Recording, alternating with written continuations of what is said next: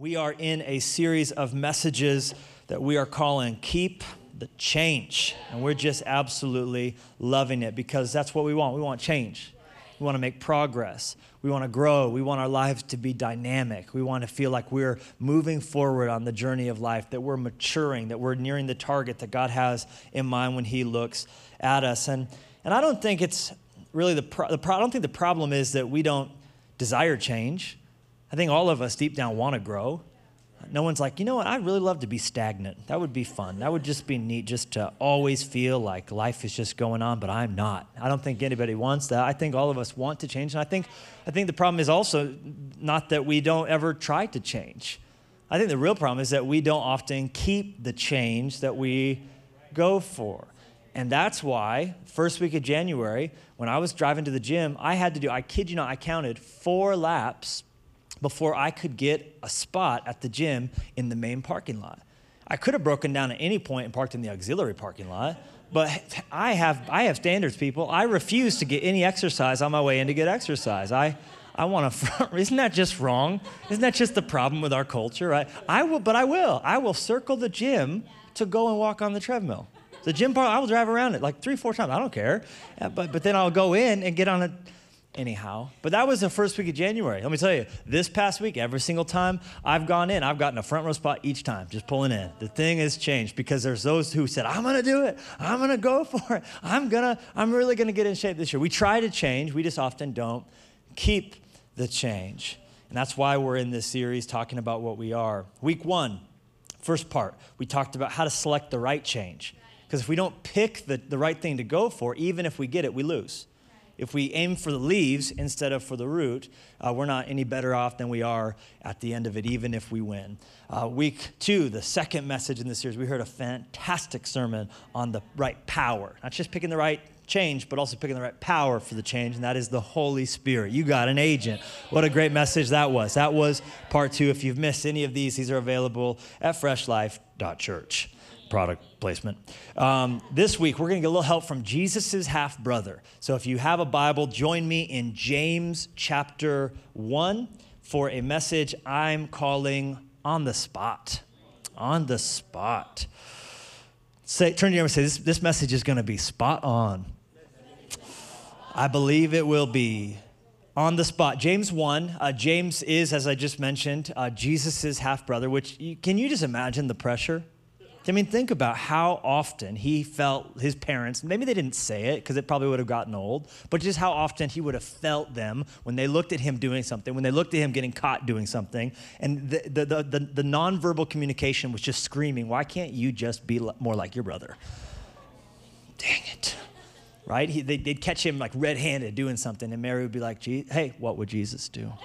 And I just imagine that would get old, and but it speaks volumes that James became a Christian and became a pastor, and he did not do any of those things till after Jesus had risen from the dead. But to be fair to James, I mean, I think it would take at least a resurrection from the dead for most of us to worship our brother. All of Jesus' life, he rejected him. And it wasn't until Jesus rose from the dead that finally he's like, oh gosh, I guess if I have to. He did rise from the dead and all. But he not only became a believer, he also became a pastor, and he wrote one of the books in the Bible that's called the Book of James, or in Spanish, it's the Book of Jaime, and that's what we're reading. And in chapter 1 of James, turn to your neighbor and say, these are the jokes, people. It says in verse 21, therefore, someone say, therefore, lay aside all filthiness and overflow of wickedness. Now, if he says therefore, that's usually pointing back to something he already said. In this case, that is indeed the case. And that's because earlier in the chapter, he was talking about how desires can get out of control. Desires can mess you up. Desires can lead you astray because desires draw you away. They tempt you away. And then once the desire conceives and you give into it, it gives birth to sin. So having the desire to do something bad isn't sin. It's when you give into it, it is. But when sin gets full grown, it always brings forth death. So when we give into our desires that are not good desires, it'll lead to sin. And when sin grows up, it leads to death. And that's what he was talking about. And that's what he's connecting back to in verse 21 when it says, therefore, lay aside all filthiness and overflow of wickedness and receive with meekness the implanted, everyone say implanted, word, which is able to save your souls. But be doers of the word, and not hearers only, deceiving yourselves. For if anyone is a hearer of the word and not a doer, he is like a man observing his natural face in a mirror. For he observes himself, goes away, and immediately forgets what kind of man he was. But he who looks into the perfect law of liberty, someone told me one time that God wants everyone stranded in sin to look into the perfect law and receive life and liberty through Jesus Christ. He's talking about the gospel here. Looks into the perfect law of liberty, he says, and continues in it, and is not a forgetful hearer, but a doer. Everyone say doer. Of the work. This one will be blessed. That's what we want. Blessing. The one translation of the Bible translates the word blessed as, oh, how happy. He will be, oh, how happy in what he does. That's what God wants for you. If anyone among you thinks he is religious and does not bridle his tongue, but deceives his own heart, this one's religion is useless. Pure and undefiled religion before God and the Father is not talking big, but rather to visit orphans and widows in their trouble, and to keep oneself unspotted from the world. Would you pray with me? Father, we're grateful for the chance to sit under the reading of your word. That's what just happened. And Scripture commands that that would be a thing that would happen in this house, that it would be a place not just of prayer, not just a place where all nations could come. Anybody could come. Anybody, however messed up. Anybody, no matter where they are on the faith journey. Anybody, even if they don't know who Jesus is or know that they like him or know that they don't like him. That it's a place where you could come and hear that. But it would also be a place that would be given over to the reading of God's word. And so as we've done that now, we ask for your Spirit to do what only you can do, and to take your word and to drive it into our hearts in the way that we need to be hit by it, to be impacted by it, that we would have certain things revealed to us through it by your Spirit that can't happen naturally. But then we also pray for our side of things, because after you've revealed it, we must choose to respond to it. And so we pray for both to happen, that you would do what only your Spirit can do, breathe on these words into our hearts in our midst. But we pray now also for us to have the strength and the grit and the fortitude and the obedience to respond to it like we should. And above all things, our request would be that in our midst, in our gathering, if there's anybody without God, without hope in this world, anybody who's come in with a heavy heart, with a burdened soul, with a guilty conscience, with fear, without the peace and certainty of heaven, that as your word goes out and we spend time talking on it, your Spirit would move in their hearts in such a way that they would be drawn to you. They would almost just find it irresistible as your grace is held up, and they look into the perfect law of liberty, and they would receive life in the name of Jesus. And we ask this in your name. And we all said together, Amen. James here is talking about change. He's talking about laying aside things that are filthy, laying aside things that are wicked. And isn't that our desire? We're trying to look at our lives and go, what's excessive? What's unnecessary? What's unhealthy? What's holding me back? We're trying to lay aside things that are filthy, things that are wicked, or things that are just irrelevant. Maybe they were useful at one point, but they're no longer useful today. We're trying to always, just knowing that our desires can lead us to sin and sin can bring us to death, that we are capable of doing things that will make a mess of our lives. We're trying to, in this series, make some changes. We're trying to, in this new year, we're trying to, in this new season, in this brand new decade. By the way, welcome to a brand new era. If you weren't here last weekend, we saw God usher in a brand new decade. It's a brand new church plant called Fresh Life Church. And we're excited to be at the beginning of something. And as we are at the beginning, we're assessing what from the old we don't want to hold on to anymore. What we can lay aside that's filthy and wicked. I like how another translation puts that verse. It's the TEV. It puts it this way. Rid yourselves of every filthy habit and all wicked conduct. Basically, it's the wicked and the worthless. We don't want to be hanging on to the wicked and the worthless. And James is telling us not just that we need to lay it aside, but how. How? That's the big thing. That's the important thing. And he gives us a list, 4 different things. And I hope if you brought something to write them down, you'll jot them down. Maybe the worship guide that we gave you, or if you're watching on the online broadcast, you could right there in your note window, write these 4 things down. Number 1, write this down. Stay put. Someone say that out loud. Say, stay put. That's what he says. He talks about receiving the implanted word with meekness. Receiving the implanted word with meekness, not weakness. That was an accident. Weakness and meekness are different. They sound alike. They're so different. Meekness can be mistaken for weakness, but meekness is strength under control. It's a strength, but with humility. It's a strength, but under God's control. Okay? So I like how the Amplified gives us an insight into what he's saying. When he says, receive it with meekness, the word of God that's been implanted, the Amplified makes it so much simpler. It just says, welcome the word.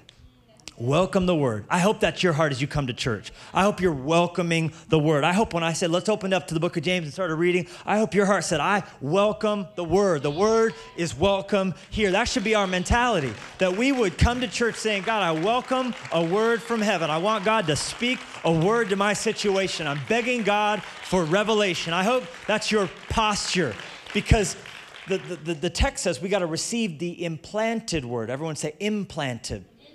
So something that's implanted is a seed. And that's what Jesus said hearing God's word preached is like. It's like a sower that sows seed, goes out to the ground and starts throwing seed on the ground. Our job, our responsibility is to be good soil. Our responsibility is to not be rocky soil, to not be crowded soil. It's not to be soil with birds everywhere that are going to eat it up. That we would say, I welcome the word. The word is welcome here. That we're getting the snow off the lights so that the airplane can land. We're out there with the glow sticks like, welcome here. God, your word is welcome here. And enthusiasm welcomes the word. And expectation welcomes the word. And preparation welcomes the word. It puts something fervent in your spirit when your heart says, I welcome the word. I love that so much. And we would do so believing God's word is able to be a part of the change that we need. What we believe about God's word is very significant when it comes to what we can receive out of it. So let me tell you something about God's word. Psalm 19, which is all about God's word, it puts it this way. It says the law of the Lord, it's a synonym for the Bible, is perfect, converting the soul. The testimony of the Lord is sure, making wise the simple. It says the statutes of the Lord are right, rejoicing the heart. The commandment of the Lord is pure, enlightening the eyes. And I just picked a couple of them. The whole chapter, you could do very well for yourself to read Psalm 19 this week, or read Psalm 19 before you come into church, to read Psalm 19 before you open up the Bible, just to know what you're finding out about what's going to happen to you. So what's so cool about this is the connection to the implanted word being received with eagerness in a spirit that's full of meekness. That posture, what it does is it sets you up to lay aside the wicked and the worthless. Why? Because it's God's word that's going to reveal to you what needs to go exactly. Because the world's confusing. We're living in a world full of people with all sorts of different worldviews, and we have different desires pulling us astray, and there's magnetic fields and interference and static, but we come into God's house, his word gets opened up, as it begins to be preached and the seed begins to be sown. When we have welcome hearts, we're saying, God, put your finger on anything you want to and say, that's the spot, that's the spot, that's the spot, that's the spot. Be it in my relationships, be it in my business, be it in how I have my thought life, be it in my entertainment, be it in some selfish preoccupation. I want heaven to say, that's the spot right there. That's what's wicked. That's what's worthless. That's what needs to go. And when we have that kind of a heart that says, with meekness, I'm receiving the implanted word, which is able to save my soul, we're welcoming God's conviction. We're welcoming God's encouragement. We're welcoming God's guidance and the infusions of strength that go along with it. But caution, in order to receive the implanted word, you got to be planted yourself.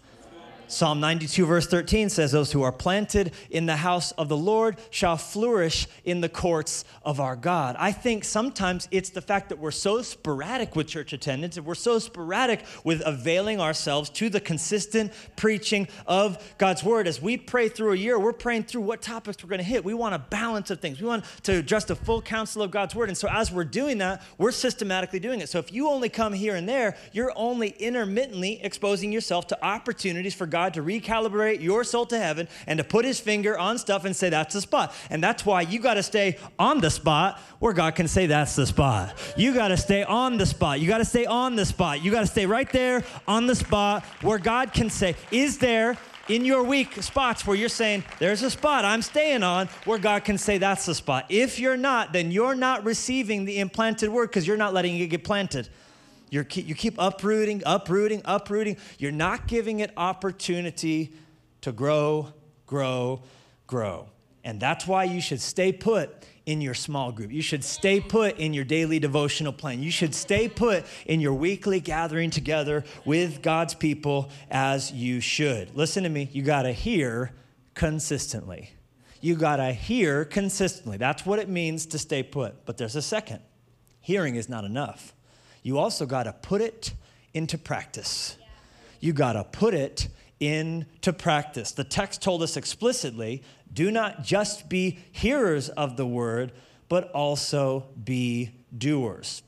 Or how my boy J.B. Phillips put it, he just straight up said, put it into practice. So creative of me coming up with this second point. I just ripped it from the pages of the Bible, but stay put and then put it into practice. So we come where we can hear it, but it does no good if we go out and don't do what we hear, which is why hear consistently is not the end of the story. You also got to act instantly. That's how we put it into practice. We act instantly. Here's what I'm saying to you. I'm saying to you that we have to have the mentality that when he puts his finger on some part of your life, on some part of your relationships, on some part of how you conduct yourself, on some part of how you spend, on some part of how you do anything, and he says, that right there, that's the spot. That's the wicked, that's the worthless, that needs to go. What you should say is, yes, sir, here we go. Yes, sir, here we go. Right away. You got to act instantly. You can't put it off to tomorrow. You can't say, I'll eventually get around to that. Oh yeah, I should be generous. I should be giving. I should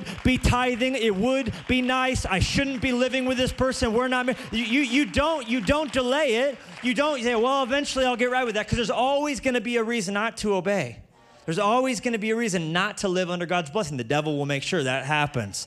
There's always going to be something inconvenient about it, or why today's not the right day for what God is speaking into your heart that you should do, the dream that's brewing that you're meant to step out in faith on. There's always going to be somebody, well, you know what? I really should do that. I'll just do it in a week, or I'll just do it in a month. But no. You got to act instantly. You got to act right away. The right time to do the right thing is right now. Today's the day for you to respond to God's voice. I'm preaching to somebody on television. You're watching Fresh Life on God speaking to your heart. You need to respond to him, not tomorrow, right now. Pick up the phone and make that call and send that text and delete that app and maybe cancel that service on your television. If God's saying that's wicked and that's worthless and I want that gone, he's fighting for your future. He's trying to bless you. He doesn't make sin forbidden because it's forbidden. Sin is forbidden because it's not helpful and it's hurting you and it's going to bring forth death in your life.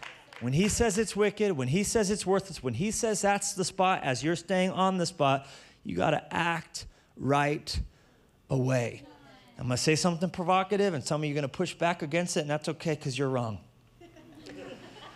The Bible can't change your life. The Bible's a mirror, the passage says. And a mirror can do some things and can't do some things. A mirror reveals stuff. It doesn't fix stuff. And I'm so afraid for maybe American Christianity and the cultural Christianity that is just all about I receive truth and I hear a podcast and I'll leave that church if I didn't get fed and I wasn't getting anything out of it, because that's saying, mirror, mirror on the wall, fix what's jacked up in my soul. This mirror can tell me I got something in my teeth. This mirror can tell me that I got a little bit to lose in my midsection. And it is saying that right now. This mirror could tell me, yeah, could have done a little bit better of a job getting the sleep out of your eyes this morning, pal. But you know what this mirror doesn't do good at? Fixing stuff. Get that sleep out of my eye.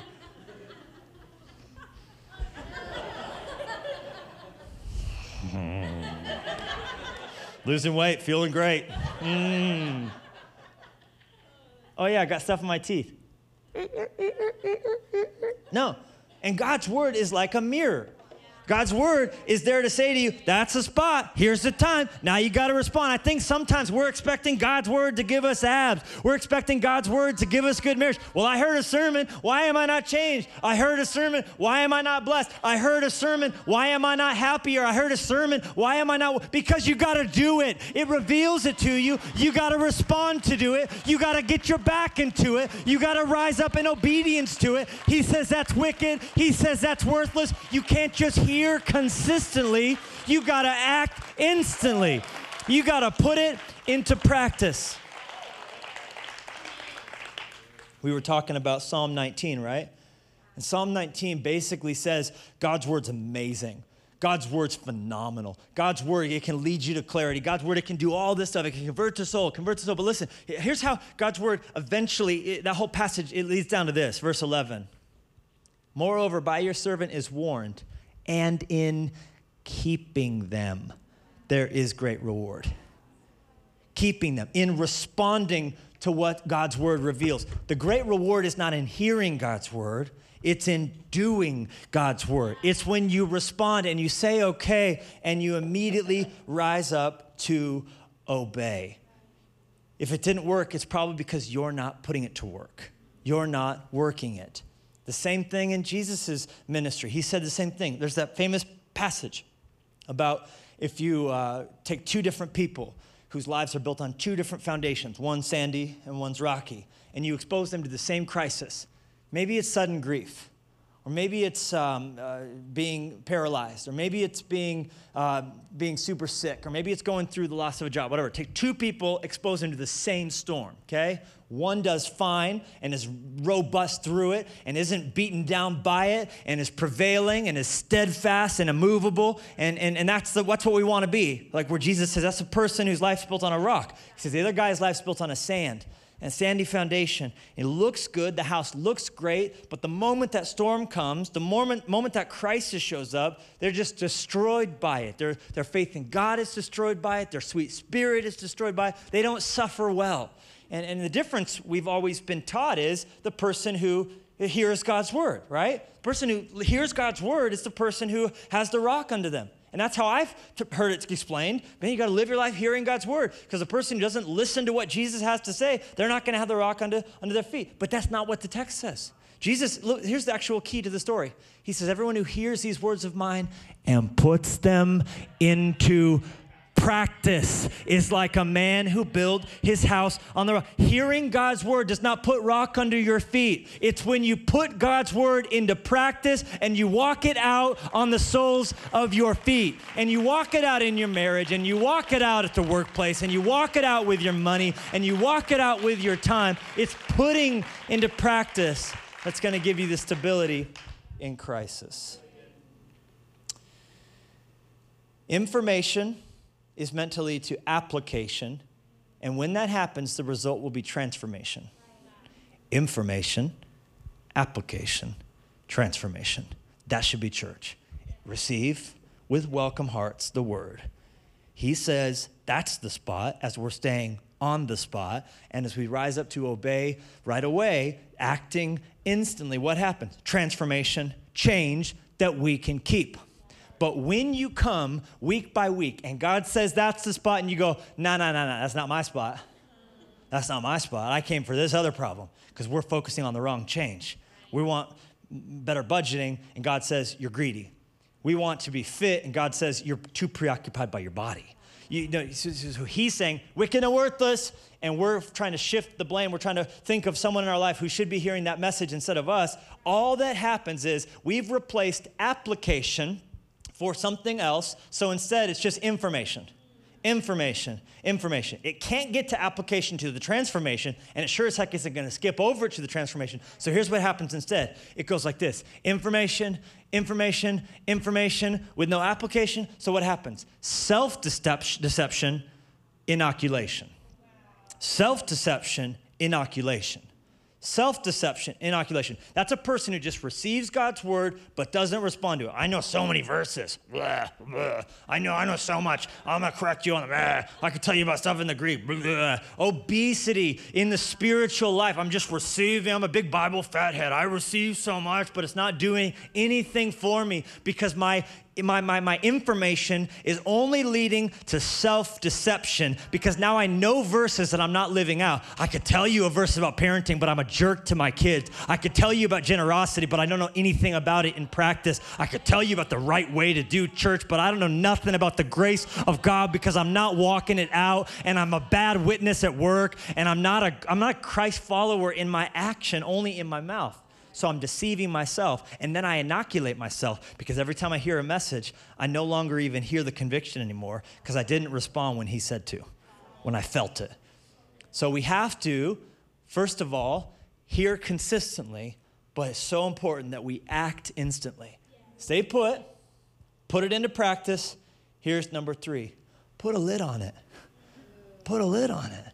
So many of the problems that we make that necessitate the change that we desperately need comes back to our mouths. Put a lid on it is what James says. That's why he talks so much in his little book. James's little book just is full of exhortations about speech, exhortations about the tongue. One of the most famous is when he talks about being slow to speak, about being quick to listen, and about being slow to wrath, right? Or as Eugene Peterson put it, lead with your ears, follow up with your tongue, and let anger straggle along in the rear. I think that's a great way to live your life. Lead with your ears. Follow up with your tongue, and let anger straggle along in the rear. Often we're just rushing in with our tongue, and anger's following in, blazing afterwards, and we listen last, if at all. And that's not what God wants for us, and that's why we have to put a lid on it, or in other words, speak carefully. Speak carefully. That's what God says about how we should use our tongues. Our tongues are powerful, and if we would use them right, we're going to speak carefully. You know the best thing about doing that? A closed mouth gathers no feet, right? It's just amazing how easy it is to not say something you regret when you're choosing to not say something. You're just listening first. You're listening. You're not just rushing in with something, but you're just listening. And I love how Proverbs 10:19 talks about how in the multitude of words, sin is not lacking. When there's just so many words coming out of your mouth, instead of listening, you're going to at some point say something stupid and say something foolish. And I know a lot about this. I could tell you how long you got. I could talk to you a whole lot about this. And I've stayed up so many times late at night, bummed out, and heartsick over the thing that I said that I wish I hadn't said, and the thing that I texted that I wish I hadn't texted, and the thing that I emailed in the heat of the moment because I wasn't letting anger straggle along in the rear. And instead of listening a lot and then talking, I just talk with anger and then regret it later. But I have never once in my life lied up at night, regretted how I was a really good listener that day. Have you ever lied to me? I wish I hadn't just heard that person out.